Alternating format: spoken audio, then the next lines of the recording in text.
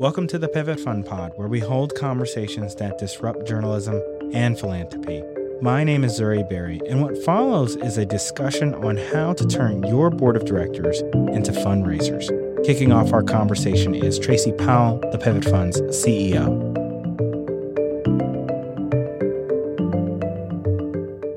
So I know that everyone knows I'm a stickler for time, so I'll get started now as people start joining us.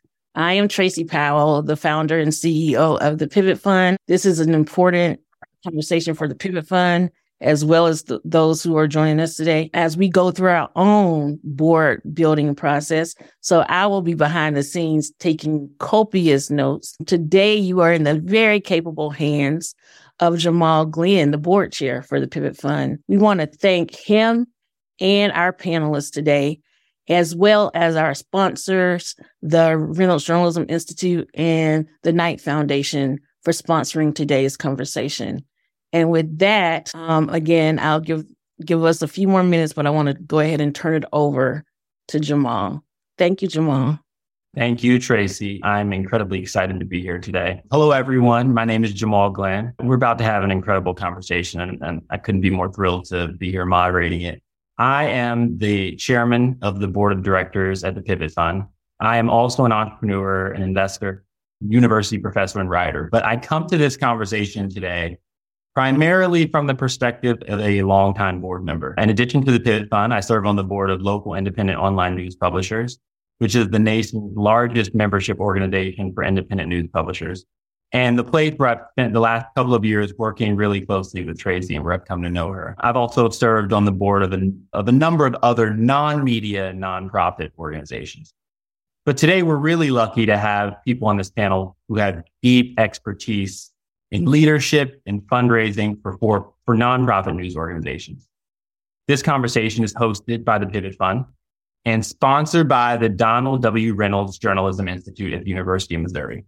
Full disclosure, I am a University of Missouri Journalism School graduate. And the conversation today is really inspired by our sincere interest in having BIPOC news publishers and executives foster better relationships with their boards, and our hope that they can activate these crucial relationships and stakeholders to work on their behalf. So without further ado, the name of the game here, the question in front of us is, how can we turn our board members into fundraisers? We are seeking tactics and advice. And in that spirit, we are joined by two incredibly remarkable individuals who can help us out. The first is Kyra Kyles. She is the CEO of YR Media based in Oakland, California. YR Media works with BIPOC content creators between the ages of 14 and 24 and provides immersive media arts education, mentorship support, and paid career track employment. Kyra joined YR Media in 2020. Prior to that, she worked in philanthropy at the Field Foundation, where she oversaw their media and storytelling portfolio. She is also a past editor-in-chief and senior vice president at Ebony. Welcome, Kyra. Thank you so much for having me. So excited to be here. We are also privileged to be joined by Elisa Liz Munoz, who is the executive director of the International Women's Media Foundation, based in Washington, D.C. The IWMF is a global organization built to serve the holistic needs of women and non-binary journalists. The IWMF provides reporting opportunities, fellowships, grants, safety training, and emergency aid. Elisa has led the IWMF since 2013 and has been with the organization for almost 2 decades. Welcome, Elisa. Thank you. So I'd love to start today quite broadly for a question for both of you and get a sense of how do you think about engagement from your boards, and what kind of contributions do you get from your boards, and what are your overarching philosophies about engaging with board members? Let's start with Kyra. Oh, just pick on me, Jamal. Okay. Yeah, I think that when we think about our board, it's really thinking about them as storytellers and being able to go out and competently talk about what our organization is doing and what is our mission. And so the best way for them to be really strong storytellers is for us to be in strong communication with them. We have to make sure that they understand what we're up to, what our young people are up to, our young content creators, engage them with the content that we produce, but also with the vision that we have for the organization so that they can be part of that and shape it. And so I think the relationship has got to be one about transparency, It has to be one about the continuation. You don't want to just have a situation where you are talking with your board only the 3 or 4 times a year that you are together in a board of directors meeting in a very formal setting. So I would say that. And then in terms of participation, they've done a lot of things for us. So we don't want to look at them purely, from what can they bring us in terms of contributions. We also ask them to open up their networks to us. But in terms of end of year giving, we have 100% participation. And in fact, predating me, one of our board members helped us to purchase the building that Wire Media is in downtown Oakland. So really powerful connections. In order to keep those going, really just have to keep that communication flowing and have a conversation and then have it be fully transparent so that we can be on the same page and be aligned. Wonderful. Elisa, same question to you. How do you think broadly about engagement with your board members? And what is your overarching philosophy on how you work with them? Well, I couldn't agree more with Kyra. Thinking about engaging with my board members is something that I am constantly doing and always trying to improve. And that constant communication is really important. My overall philosophy about board members in general is that you really have to think holistically about what each member can bring to you. It's not always going to be the high net worth individuals, but it might be something equally important like communication with the people that you're trying to serve, or even, if you have some big names on your board, everybody brings something. And I think it's important to recognize that not everybody's going to play the same role. I mean, we all know the worker bees on our board. We all know the people with strong financial connections, and they're all equally important. Wonderful. Our audience today is really folks from the media and publishing world. And so what I'd love to hear from both of you, let's start with Elisa, is what do you think publishers specifically, sort of executive directors, people running nonprofit organizations in the media space, is there anything in particular you feel like you need from board members? For the IWMF in particular, and I think for any news media organization, they need diversity. I think it's just critical that we work towards building very diverse boards of directors. I mean, all of the research shows that businesses that have diverse boards do better, and that goes for nonprofits too. So what I would really encourage is to have diversity of all kinds, diversity of industry, diversity of age, diversity of ethnicity, race. Everything counts here, and obviously diversity of gender, because that will give you as an organization better insight and better means to project the future and what your constituency needs. Kyra, similar or same question to you. Given that you're running a media organization, what do you need from a board that you think might be unique to the media context?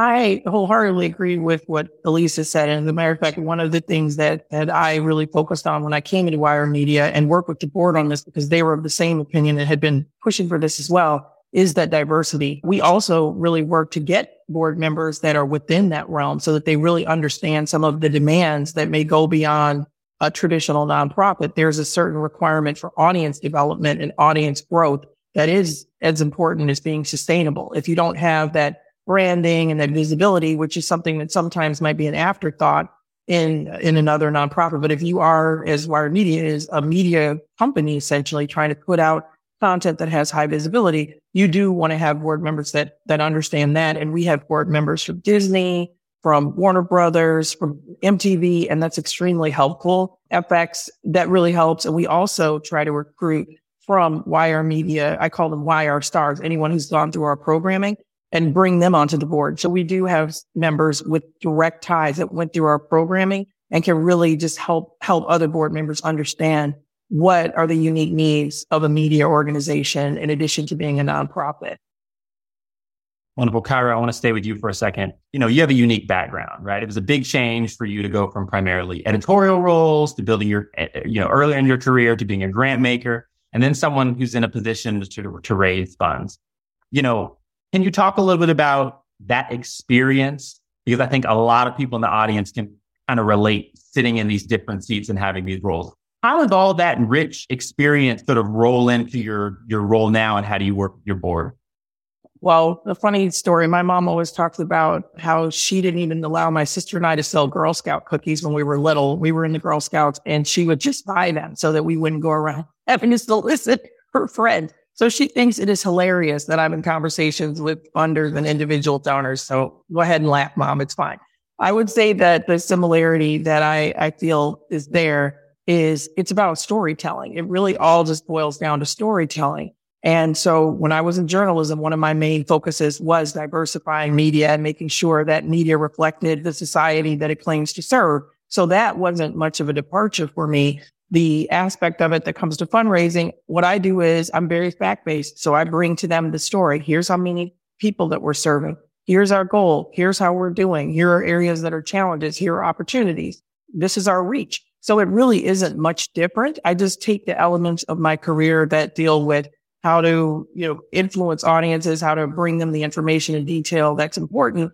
And then I think what really, really makes it great for me is that this is something that I've always been passionate about. When I started out my career as a TV reporter in Danville, Illinois, I was always actively involved in the National Association of Black Journalists and other BIPOC chapters, engaging with them. And so bringing all those things together is really what my role is at Wire Media. So I don't really look at it as a way of, I'm out here and I'm just trying to raise funds. I'm trying to raise awareness. I'm trying to bring people together. And so I look at it in a very holistic way. And I think that's what makes it all kind of come together in one important initiative.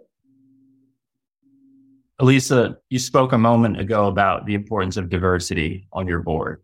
In pursuit of that diversity, you've managed to attract some journalism luminaries to your board. Suzanne Malveaux, Andrea Mitchell, Nora O'Donnell. Can you talk a little bit about how some of these big journalism names help in your development process? And what does it take to get people like that to, give their time to your board? Well, I'll start with the question of how you attract those kinds of luminaries onto your board. And I think it is exactly what Kyra said. It's about storytelling.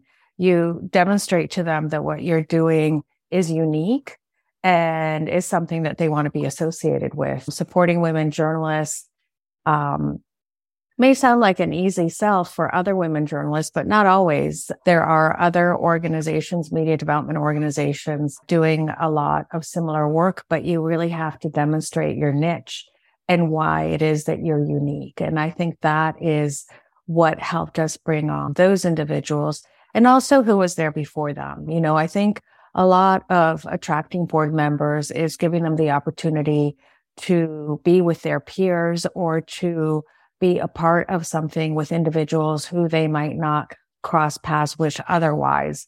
So I think that you have to make it attractive to individuals to be on your board as well. And how do they help an organization? Well, I think we all want those big names attached with our organizations just because of the reach that they bring. And one thing that's critical is that they might be on your board, but you have to make it easy for them to share your story. So it's not just having an attractive story, an interesting story, which is obviously critical, but it's figuring out the various ways that makes it easy for them to share those stories and to share your messaging. And we spend a lot of time experimenting with various ways that we share our stories with our boards. And there's not just one answer. You have to be diverse in the way that you approach storytelling and sharing sample tweets or inviting them to be part of a Facebook story with you. So it's just a constant exploration of the different ways that you can engage. I really love that point around almost putting yourself in their shoes, how to try to understand what makes it attractive to them to join the board. Too often, I find myself talking to sort of nonprofit executive directors who are very sort of focused on what is it about the organization? And oftentimes I feel like they miss other things about their organization or their board that might attract board members. So in that spirit, I want to pivot a little bit to recruitment, right? Recruitment's a tough thing, and I'm sure everyone here is thinking a little bit about it. Elisa, let's stay with you for a second. Can you talk a little bit about, you touched upon recruitment a second ago. Could you talk a little bit about how do you think about recruitment and how much of your time do you spend on it? Are there particular tools in addition to the ones you just mentioned that sort of you like to use when recruiting board members? Well, I think often other board members are a great tool for eyeing potential peers or individuals who they think would be great board members.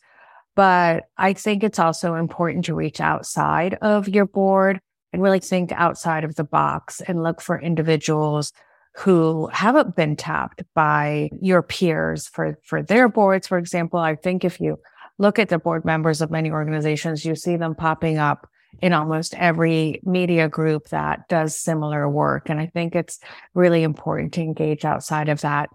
I mean, it's not that sexy. We're just constantly building a list of individuals who we come across.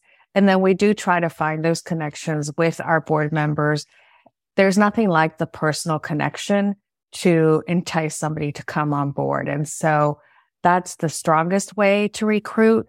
But if you have to do a cold recruitment, we always have, it's a long game. It's like fundraising. It's a marathon.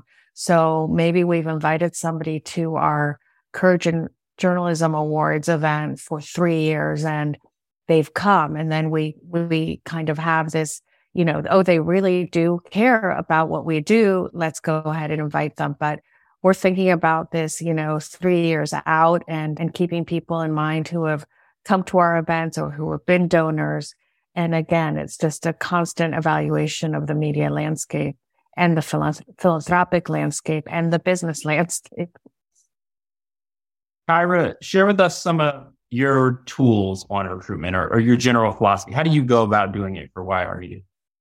I definitely agree with Lisa that referrals are really powerful. Getting someone that people already know are in their orbit is extremely important. And then you also have somewhat of an internal vouch for that person. So some of the ways that we've successfully recruited board members is through obviously our other board members who are great and they really know the work and what the anticipation, the expectation is. So that's important. We've also gotten some great referrals from staff. As I mentioned, we reach out to our alumni. We look at where they're going. We have some great alumni at wonderful places, Vox, New York Times, Washington Post. So if not them, who in their orbit do they think might be someone that would really be aligned with our mission?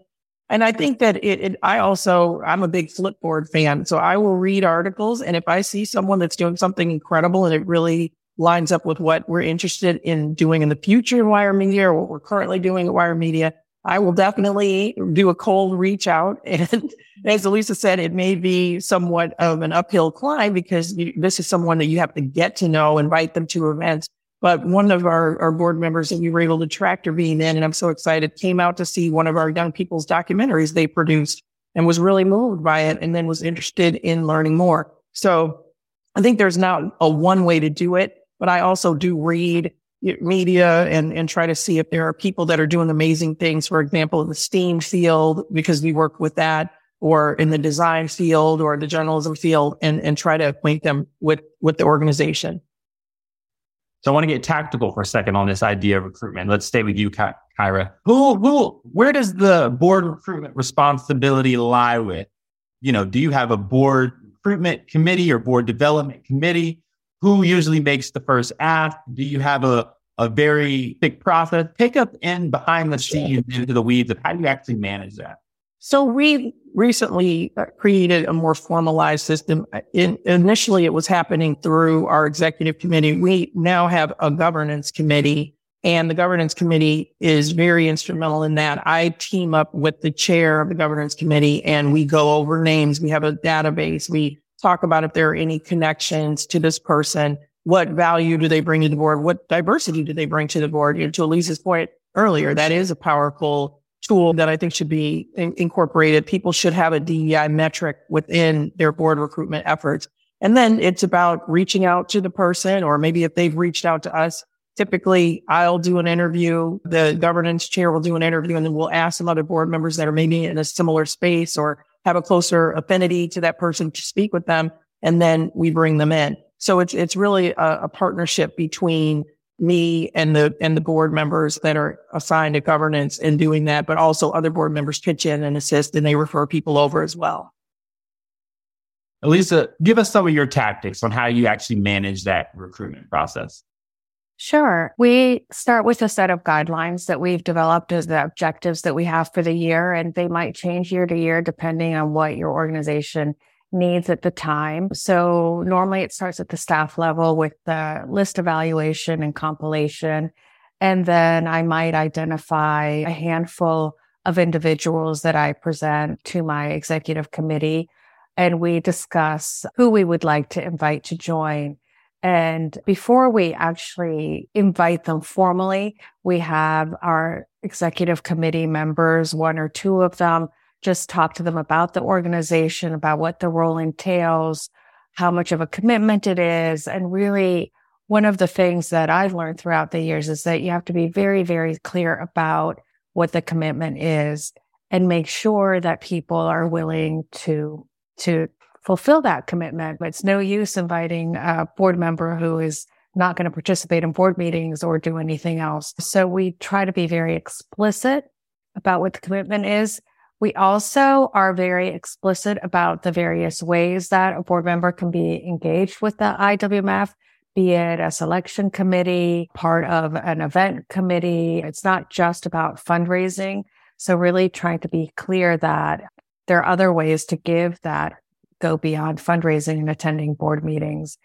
Once we identify, two or three individuals we might want to invite to the board, we make sure that they're interested before we put them to a vote. And then we bring them to the full board meeting for a vote. But by then, honestly, we've already vetted them. We've already spoken to them. We already know that they're interested, because we don't want to go through that whole process with the full board only to invite somebody who isn't interested and who's going to decline. So it's kind of a multi-track system that you're running just to assure that you're going to have success at the end of the day and that you're not going to be spinning your wheels for weeks trying to find that connection only to get a decline.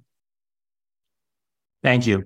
I want to get tactical on how you get the money in the door. One of my personal philosophies is that sort of when it comes to fundraising, the boards should set the strategy, but the staff should actually execute the tactics, right?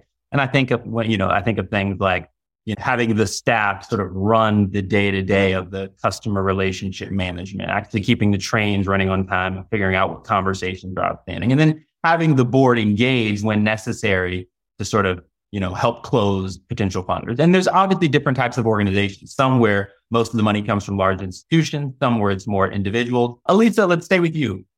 Tell me a little bit about, what is your tactical plan on how you get the dollars in the door, whether that's engaging board members to be responsible for funding, whether that's leveraging board members to go out and close large institutional funders. Bring us behind the scenes a little bit on how you do that on a day-to-day basis. Sure. We have set up our fundraising, our individual fundraising, largely around our Courage and Journalism Awards. So it's all, we use it as a mechanism through which we get most of our individual and corporate sponsorships. So we, one, make it really easy for our board members who are part of a larger corporation or media organization to solicit their own organizations for sponsorships for our events. So we will write the letter for them, ask them who the best person is to address the letter to. Sometimes they will take it and run. Sometimes we send the letter and they support the ask. So it depends on the individual, but we are definitely teeing up the ask and making it as easy as possible. For more prospective funding, we do something very similar. We write usually very short and to the point emails that board members can send out to a handful of individuals. And throughout the years, we've tried a number of things where it's, please give us your names. We'll send out the message for you, which is my least favorite tactic, to be honest with you. I much prefer for a board member to be sending out that email on their own. But, there's a negative there too, because then you lose control of the conversation. You don't know when that note has gone out, whether it has gone out. So I think, again, it's all about multiple tracks all the time.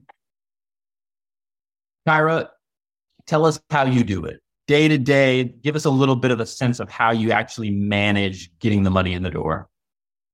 Well, Wire Media, for the most part, has a great deal of foundation investment and multi-year funding. And so we are turning to our board in support of our individual donor efforts. We just launched a membership effort and our board has been instrumental in that. What they typically do is work together. Our Chief Development and Growth Officer, Rochelle Reeder, and our Revenue Development Committee, or we call them RevDev, and they actually come up with ideas. They talk about new technologies that we can use. They talk about trends that they're seeing within the fundraising community. And they also talk about potential corporate sponsors, things that we can do in that effect. And working together, we do a variety of things. We do have of course, the Giving Tuesday effort. We have the end of year campaign where we're getting matches, and we usually arm our board with the information and they send it out into their networks. But in addition to that kind of tactical on the ground work, again, they're introducing us to their networks. They're leveraging their own corporate benefits. A lot of our board members have done that. We've got a lot of in-kind equipment that some of our board members have helped us get a handle on, and relationships that we're building. So there are a variety of ways that they assist us, and that can range anywhere from that end of year giving kind of boost that all nonprofits kind of have to do, to just really higher level strategic efforts. And it really is that, our staff really is doing the work on the ground, but our board members are amazing and willing to pitch in wherever they can, leverage whatever relationships. We ask them, do you know anyone in this circle? And they will tell us, and they will foster introduction. So we've gotten a lot of great results from that approach. Thank you both. I want to talk a little bit about funders on the board. I was having a conversation just this week with a nonprofit executive. We were having this exact conversation about the pros and cons of potential board members being large institutional funders themselves. Alita, you've got some generous donors, including Craig Newmark Philanthropy, Bank of America. Craig Newmark actually sits on your board, as well as Jessica Oppenheim from Bank of America. Tell us, how do you navigate this? What are the pros? What are the cons? How do you make this happen? Are you happy with how it's gone? Take it behind the scenes a little bit on how do you think about having funders on your board? Yeah, well, it has actually gone really well for the IWMF. Both of them were longtime funders of the organization before we invited them on the board. And I think for us, that was really important. They had already bought into the IWMF long-term. They had bought into the mission. And we feel that having them on the board obviously strengthens our relationship with them. It's very different with Bank of America than it is for Craig Newmark to be the actual individual versus, somebody from such a large corporation. But it's, for us, very valuable to have somebody in Bank of America. Jessica is a great advocate for us. And when you're talking about an institution that's as large as Bank of America, I think it's really critical to have somebody there who understands what you're doing intimately. Jessica's on the selection committee for the Courage and Journalism Awards, and she, does so much research about these awardees and becomes so vested in their stories. You couldn't have a better advocate. So I think that's really important. With Craig, he has supported a lot of our work to support working with journalists to combat online violence. And I think it's really important for him to hear about our work on a regular basis. And of course, like Kyra, I'm constantly in touch with both of them, not just 4 times a year, presenting our programs. So having that ongoing conversation with some of your biggest donors, I think is really important. Kyra, how do you think about this intersection of funding and board and potentially having funders on the board? In the past, Wire Media, and I think at that point it was known as Youth Radio, did have a funder or funder representative on the board. That hasn't been the case since I've been there. But I will say that as a former program officer myself, what I thought was great was that our then president of the foundation that I worked for did not kind of recuse themselves from decisions. But, I, as a program officer, was free to make independent decisions regarding even organizations where that president might have been serving on the board. I think the important thing is, I think it's great to have relationships like that. I definitely see how there might be ways that you might want to have, a little bit of a guardrail, but I do think that it is possible, and it is something that I've seen done successfully. We haven't had that arrangement lately, but it is something that we would definitely want to pursue, because I do think it would be great to have someone that is supporting your organization from this kind of larger operational perspective, have someone there on the ground that can also personally attest to the great work that your org is doing. Wonderful. I just want to take a moment to remind our audience that we will be having questions in just about 15 minutes. So start to think about the questions you want to ask Kyra and Elisa. Okay, quickly, let's go to the next thing. I want to talk about when things don't go well on a board, right? Which inevitably will happen. Let's start with you, Elisa. Are there signs? How do you know when things aren't going well on the board? That could be broader board performance. That could be interpersonal dynamics, or that could be an individual board member who's underperforming. Tell us a little bit about, how do you get a sense when things aren't going well on the board, and how have you navigated that in your experience? Happy to. I was very fortunate because although I've been at the IWMF for a very long time, I have been the executive director for 10 years. And my predecessors did a lot of the work of professionalizing the board. We were a founding board of directors, and I was a staff member when we had a founding board, and all of the issues that come along with a founding board, as you probably know. But I can just say there's a lot of sense of ownership and a lot of lines crossed between implementation and strategic oversight. And so they were able to level set expectations of early young organization board members, kind of like a tech company when they go from being a startup to being a formal corporation. So I would say that that's something that especially young nonprofits have to look out for and really handle the transition in a graceful way. Because at the end of the day, what I always keep in mind is that these people are volunteers, and they are doing you a service. And I am always grateful for whatever they are able to bring to the organization. And, I understand the word underperforming, but I'm very realistic. I think that I know that I'm not always going to get the same kind of interaction all year round or even year to year. These are individuals that change careers. And so I know when somebody has started a new job that I'm not going to get the same kind of interaction with them that I had the year before when they'd been at their previous job, for 5 years, and it's different. So I give a lot of leeway for the different kinds of interactions that I have with my board members. We do have term limits. I encourage everybody to have term limits. But again, for me, there are guidelines. I don't believe that you should invite an incredible board member to leave your board because they've hit some arbitrary term limit. I think term limits are an opportunity to refresh your board and to give people the out, because sometimes they want the out, Sometimes you can just say, look, your term is up. Thank you for your service. And that if you're at that point in the relationship, they probably are too. So that's what I would say about kind of the ups and downs and challenges. I want to pull on something you mentioned a second ago, Elisa. You mentioned sort of not liking the term underperformance. A moment earlier in our conversation, you sort of mentioned you're very clear on expectations around time commitment in the recruitment process. How clear is the board with new members around performance objectives or performance metrics? Is that something that it's laid out clearly, or how do you navigate that?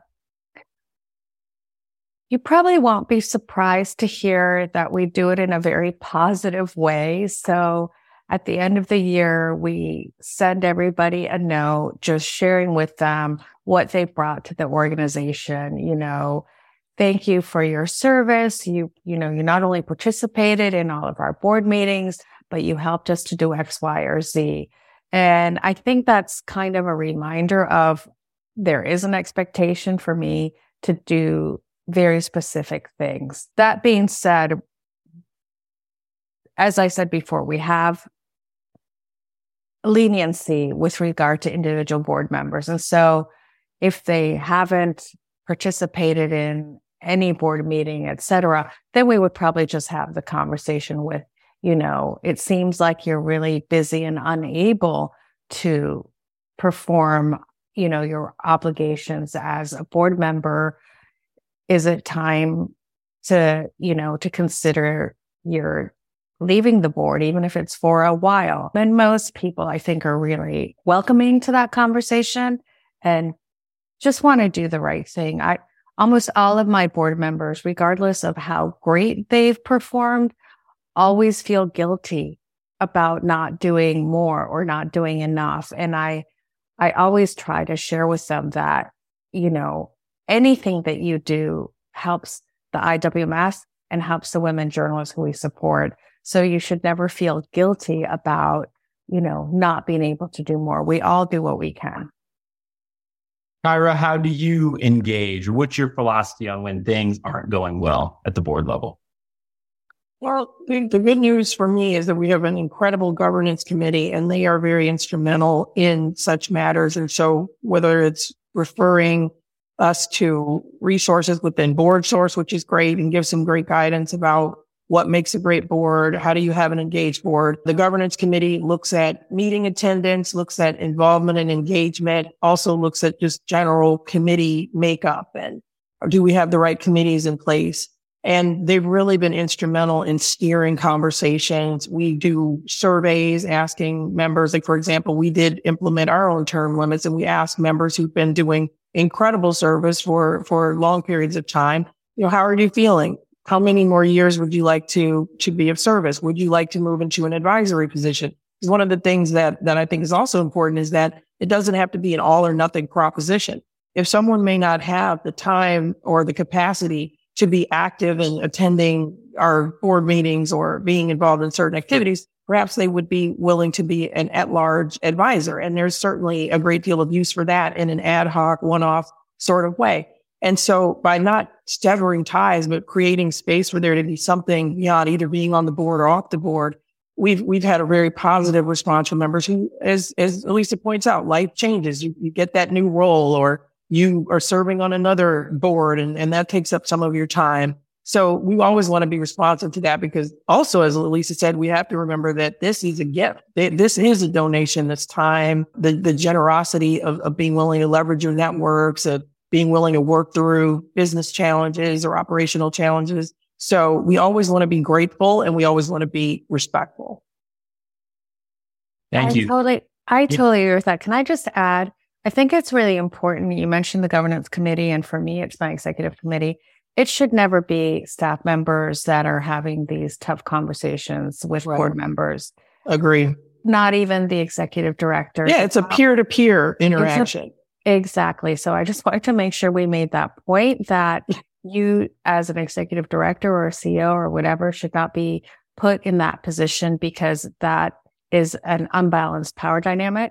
And you should be engaging with your other board members to handle those kinds of conversations or any issues that come up with other board members. Thank you. I think for that last point, Elise, I think that remembering the sort of fiduciary roles of the board and the executive director are important to remember in not only these circumstances where things aren't going well, but sometimes when things are going well, it's just remembering those roles. Okay, so we've talked about getting, how do you get folks on your board? We've talked about, a little bit about how do you activate them to get the dollars in. We've talked a little bit about how do we deal when things aren't going well. Can you talk a little bit about, and Kyra, let's stay with you for a second, about how do you think of crafting the board experience, right? You got these really talented people on your board. As you both have mentioned, they're volunteering their time. They're helping to bring dollars in the door. How do you think about making the experience one that they are learning from it and getting something out of it, and then it's meaningful to them? I had the pleasure a few months ago of meeting a bunch of board members who I've been on board with for a couple of years in person for the first time. We all came together, and it was such an enriching experience. I came away feeling like, that the time we spent together was worth all of the previous board meetings over the last couple of years. Talk a little bit about how do you think about crafting the board experience itself? Well, I love that you said that, Jamal. We're in the same boat and unfortunately haven't had that opportunity just yet, but that is the plan for Q1 is to bring board members together in person because the pandemic, I started and then 5 weeks later we were shelter in place. So there are some board members I have never met in person, just a handful that I was able to meet that were local. I do think that in-person contact is very important. We've also had the experience where because all of our programming has been remote, it has been more difficult for board members who are accustomed to being able to come into Wire Media and seeing our students working or seeing our youth employees reporting or designing or producing music in the studio. You lose some of that. And so what we try to do with the virtual experience is really bring them in. And when they're a new board member, we invite them we have executive team meetings. They come in, they hear from our executive team leaders. What are we working on? What are the main focuses? We try to talk with them about maybe which committee they might be interested in joining based on their own interest, expertise, and the conversation that we have about that focus. They have a board buddy, somebody who helps kind of guide them through the process that's been around for a while. And we actually today and tomorrow, we're having our share out sessions for our young people that have started with our education process. They do kind of a show and tell, although it's much greater than that. And so board members are going to be attending virtually and some are going to be attending in person for the first time in the last 3 years. So I think it's an evolving process. You want to find out what are board members interested in learning beyond the mission statement and looking through the financials and all that good stuff. What are they most interested in learning about? What are some ways that you can kind of immerse them into some of the things that staff is doing? And that's something that I'm always trying to think about. We also engage them through a board bulletin that informs them each month of what's going on so that there's a connective tissue between the board meetings. But as things start to open up again, that is, I think, a challenge for me because as a newer CEO coming in and for the last 3 years being fully in a Zoom box, now I have the opportunity to kind of think of what are things beyond what we've currently done that can really bring our board members into what we're doing and excite them even more about our mission. Thank you. Elisa, you've mentioned some of this stuff throughout our conversation, but just tell us a little bit more about how do you think about the board experience itself? Yeah, absolutely. Well, everything that Kyra said, 100%. What we're always thinking about our board meetings in particular. That's obviously when we are engaging with the majority of our board. We have started to have in-person meetings. We have a lot of board members in Washington, D.C., and a lot of them in New York. And so we alternate to give everybody an opportunity to be in person, and those who cannot travel participate by Zoom, and that works out fine. We have the perfect technology to do all of that now. Another thing that we've done recently is really trying to infuse board meetings with discussions and conversations rather than just talking at board members. So in addition to that experience of meeting the people who we serve, which, Kyra does through access to their space, what we've been doing is we open our board meetings with what we call a mission moment, where we invite individuals from our network who have participated in our training or who have received a grant to present to the board what they have been doing. And that's always a great moment. And in addition to that, which sounds like we're taking a lot of time out of the board meeting, not working on business, but is so important, is that we've been inviting guest presenters to come and discuss something about the industry that we know everybody is grappling with themselves as board members. So we had somebody talk about mis and disinformation and how they're dealing with that. And it gave board members a great opportunity to talk about their own experiences in their organizations and to ask questions. We had somebody at our last board meeting just a couple of weeks ago talk about what are we going to do about Twitter? Are we leaving Twitter? Are we staying with Twitter? What are the pros and cons? Why are we staying? Why should we leave? And that was also a great conversation. So really thinking beyond our niche of women in journalism, which obviously is what the rest of the meeting is focused on, and thinking about the industry as a whole and what are the conversations that our board members would be interested in that impact our work directly, but that maybe are just a little bit outside of our niche area.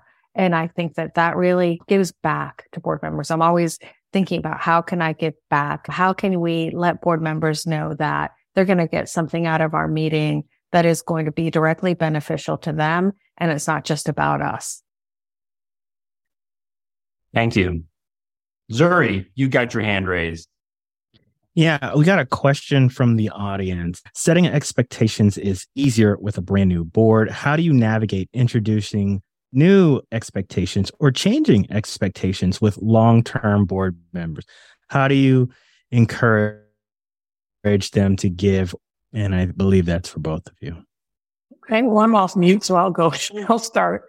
I think where we've had success is really, again, working through either the governance committee or working through the executive committee, introducing even modifications to our, thinking about modifications to our bylaws, introducing a policy. Like at one point, our chief growth officer created a document that was contribute, collaborate, connect, and had all board members sign it to acknowledge, yes, we understand different people give in different ways, but there's an expectation that all board members will contribute on some level, whether it's time or whether it's an investment, and spelling out what that means and how it impacts the organization, teaming with our then chair of the Revenue Development Committee, who was the person that really pushed that through. So I think it may be for us more of a peer-to-peer interaction with board members, but of course staff working on highlighting the needs or highlighting some of the shifts or changes that we see needing to happen, negotiating that and collaborating with board members on that are in executive committee, governance, or both,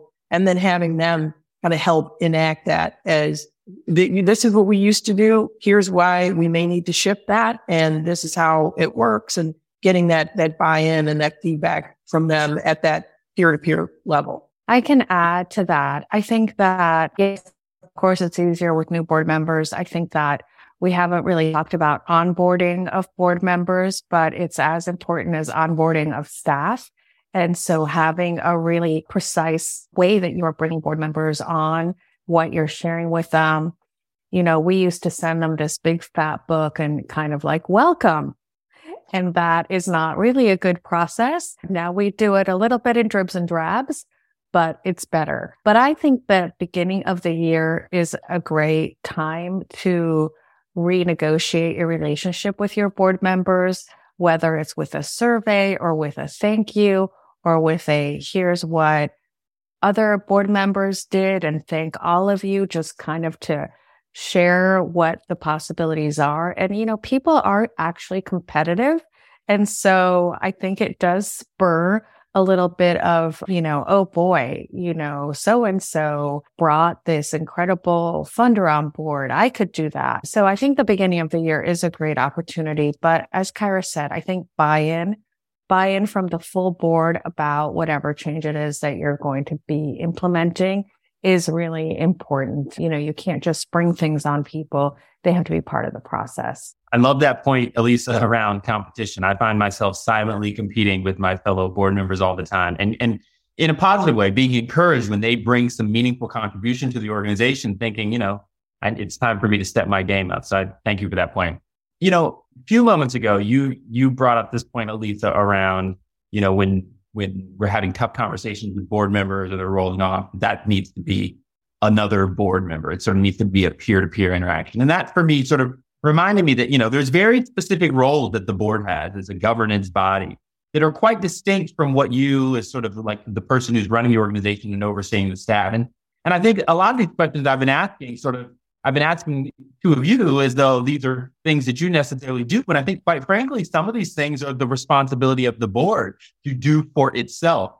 Do you mind just sharing a couple thoughts? I'll start with you, Elisa, and then here, Kyra, would love to get you in. Talk a little bit about that dynamic, those distinct roles, and where how have you navigated when those roles get blurry, or when the board isn't doing what it needs to be doing, or when they're doing it and it sort of rubs up against how you see things. Just give me a little bit of sense on like these two roles and the intersection of them, and how you navigate that dynamic. I'm very fortunate, and I'm sure Kyra is too, that the board members and especially the executive committee are very aware of when they're the ones that need to be communicating with the rest of the board. I usually offer and then ask the question, or say, I think this would be better coming from you. And I've never gotten pushback when I say that. So I think offering is fine if it's appropriate, and it's not always appropriate because like I said, oftentimes you really should not be the one doing this. But when I do suggest that I think this would be better coming from them. So for example, if we're doing our fundraising for our Courage Awards and, board members are taking a really long time to submit their pledges, I don't want to be the one to send that reminder. It's a lot stronger and better coming from board members. So I think it is a fine line, but it's one that if your board isn't clear on it, it behooves the executive director or head of the organization to say, hey, I think this is better coming from you.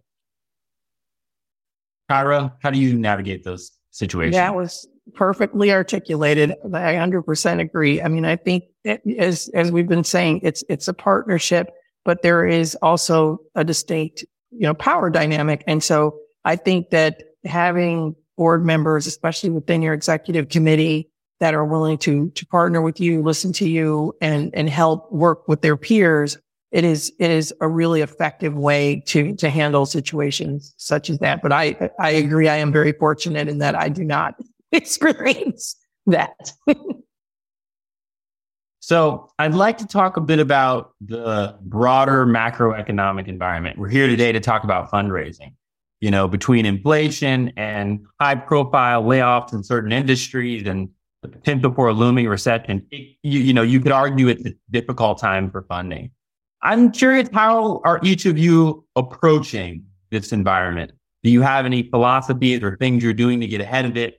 How often are you talking with your board members? What's your game plan for what could be a challenging macroeconomic environment that could quite frankly challenge a lot of your funding sources? Let's start with you, Kyra.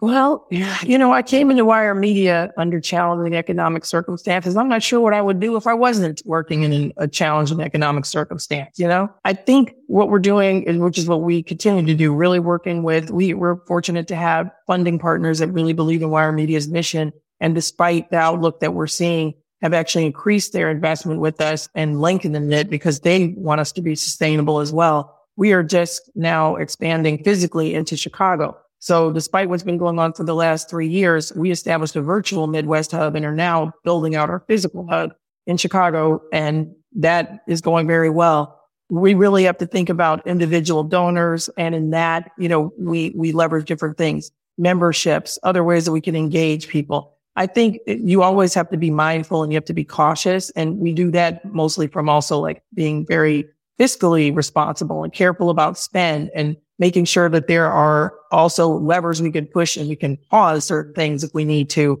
We can postpone certain things if we need to push them into the future years. But I think for us, our method is talking to our board, making sure that they're supporting us and helping us to find new individual donors that we can work with, tapping into their own corporate resources and corporate matching and in-kind equipment. But we know that there is definitely some hesitation. But again, we have not, like I said, I started in economics, there's been a prediction of a free fall since the day I started. So for me, I hate to say I'm almost slightly numb to it, but at the same time, we have to keep pushing forward. We have to prioritize our mission. But at the same time, we are seeing really positive signals from foundations and individual donors and membership involvement. Elisa. Yeah, I agree with everything that you've said, and including that I don't remember when there haven't been dire predictions one way or another. I mean, the IWMF has traditionally, and I mean, way back before I was the executive director, been reliant on sponsorships for media organizations. And obviously they have been in decline for many, many years. So while most major mainstream media organizations do support the IWMF, the amount of their support has definitely decreased. And so for me, it's like with your own personal financial investments, diversify.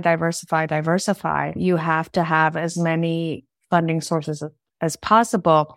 I mean, that's been one of our main goals at the IWMF in the last 5 years. And I think we've gone from, just a handful of funders to now, more than 25 funders, different foundations, different kinds of foundations, different size foundations. And I think it's just really important, even when we have had, one major funder come in at an extremely high level. For me, I tell people, I was thrilled for about a minute, and then I was panicking because I knew that I had to offset that high level of support with a lot of other support because it just caused such a huge imbalance. So I think diversity is great. And while the economy is terrible, the stock market is not, or, it goes up and down. And so foundations really are being as generous as ever. And I think the recognition of the importance of the news media, diversity in the news media, local news media, safety in the news industry. I hate to say it, but, as the world goes awry, our business gets better because there is more recognition of the value of the work that we do. And so I have not, in the past few years, really felt a huge backlash from economic downturn or even COVID. COVID led to huge donations being made to the IWMF to support journalists who were suffering from the impact of COVID on the industry. So we've been very lucky at the generosity of our sponsors and our funders. Thank you. I know we're getting close to time. Zuri had his hand up. I think we might have another audience question, perhaps. Yeah, there's a question for Kyra. Can you talk about your experience fundraising locally versus nationally? Are you now recruiting board members who can support case making with local donors? Can you talk about that difference there? Absolutely. We definitely have two different, strategies going in terms of like the national and the local. I would say I could take the Midwest Hub, for example, and I'll do it quickly because I know we're short on time. But for the Midwest in particular, I'm from Chicago. I moved to Oakland for this role. So I do still have really strong connections there. But as I continue to live in Oakland, because that's where I want to be, I know that we're hiring for people on the ground who can make those connections with funders and really connect them to the work. Because me speaking from a Zoom in Oakland is not going to be as effective as somebody who's actually there in the community at this time. And so we definitely have a lot of national support, which is really great. And they actually support local. They're supporting more of that space-based work. So we have them supporting space-based work. But when you're dealing with local or regional funders, it is far more effective, I find, to have people on the ground that can really tell our story. And we're lucky enough to have a great employee, Kathy Cheney, in Chicago, who has been doing a lot of that. And that team is going to be growing so that is not solely on her, because she's more editorial, but a powerful advocate for the work that we do. Well, I just want to say that I feel incredibly privileged to be able to have this conversation with two exceptional nonprofit leaders. And so I just, tremendous gratitude to Kyra and Elisa for your time, your voices, your experiences in our discussion today. I think everyone who's watching this now and who watches the recording later will be better off because of it. Please check out the wonderful work of Wire Media and the International Women's Media Foundation. They are absolutely deserving of your support. Please check out rjionline.org. See the other important programs that the Donald W. Reynolds Journalism Institution is putting together. Lastly, you can support the Pivot Fund by visiting thepivotfund.org or by checking out the Pivot Fund store and picking up some nice swag. And before we go, I would love to pass the baton to Tracy Powell for one last word. Thank you so much. Thank you so much, Jamal, Elisa, and Kyra. This has been an awesome conversation. I've taken plenty of notes, and I will have the replay of this video going all throughout the holiday because I got to watch it again and again. So thank you so very much. I want to thank Zuri Berry for doing the back-end production of this. Again, thank you. We also want to show our appreciation to our sponsors, the Knight Foundation and the Reynolds Journalism Institute. I want to wish everyone happy holidays, and we will see you next year.